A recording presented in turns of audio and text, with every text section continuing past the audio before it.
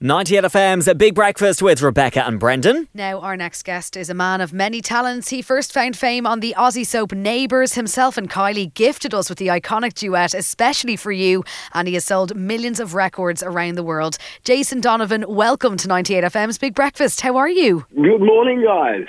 Good morning. I'm well. Good to hear it. Jason, now you're not going to remember me, but we did meet many years ago. You were in Dublin. Now, I can't remember the show, but basically you were in Dublin for months, I think, at the Bord Gáis Energy Theatre. But you also you were doing a radio show, I think, in London. So you needed to come into 98 FM to use our studios. That's right. Do you remember this? I did, along the canal there. Is yes. It the canal or, yeah. Yeah, and I have to say, a lot of the office were very excited that Jason Donovan was technically our co-worker for a short while. Well, so they should be. I was excited. The glamour.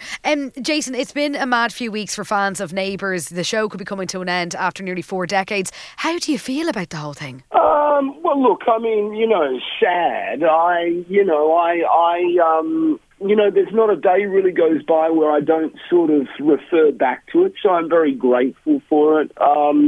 This is not a premature moment. This is 36 years of great television and 36 years, I think it's 36, of putting Australia firmly on the map, and look at the careers that it's launched. So I'm thinking of the positives, and I'm thinking of the happiness and the affection and the love that the show has generated for the years it's been on TV. So with the idea of celebrations in mind, Jason Donovan, would yourself and Kylie be involved in any sort of final episodes? Have there been talks about that?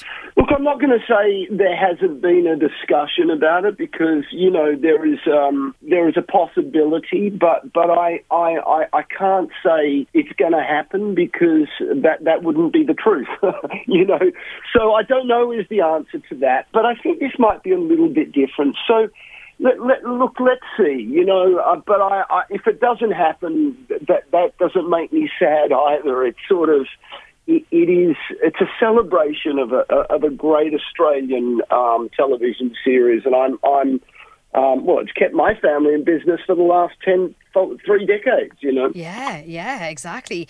Jason, you're finally performing at the 3 Olympia Theatre tonight after your tour was postponed twice. What can fans expect from the gig? I mean, I actually booked this show when I was in my 40s. I'm now 53.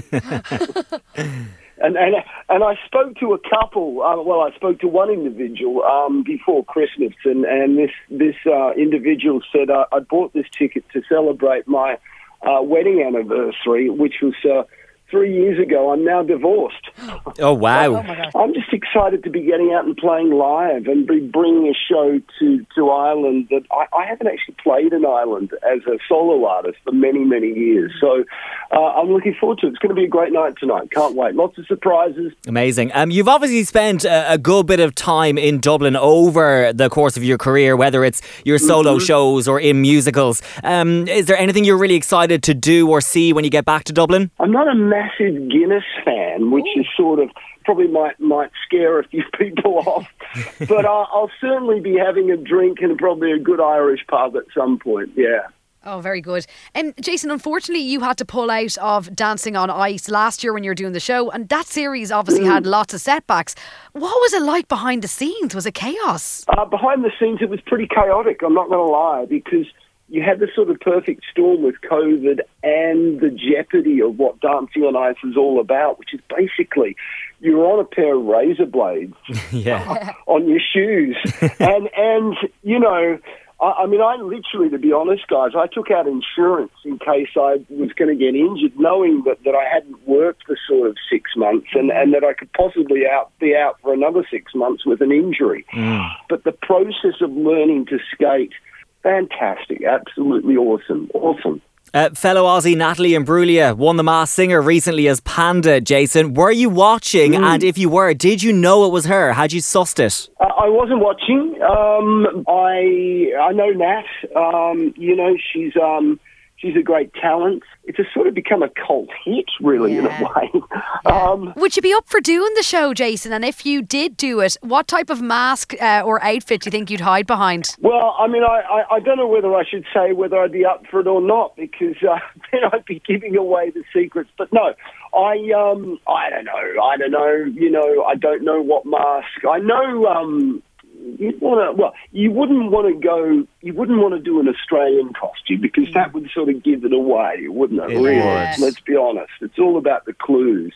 I mean, it can become a little farcical for me sometimes with the way the judges sort of say it could be this person or that person, knowing damn well that most people, like, you know, Kardashian wouldn't be doing the Masked Singer in the UK. So, but listen, you know, it is great entertainment, and you know, I think it's a great little concept. You know, it's a great brand. Amazing. Jason Donovan, enjoy your gig at the 3 Olympia Theatre tonight. We're so excited to have you back in Dublin. Thank you so much for chatting with us on 98FM's Big Breakfast. Thank you.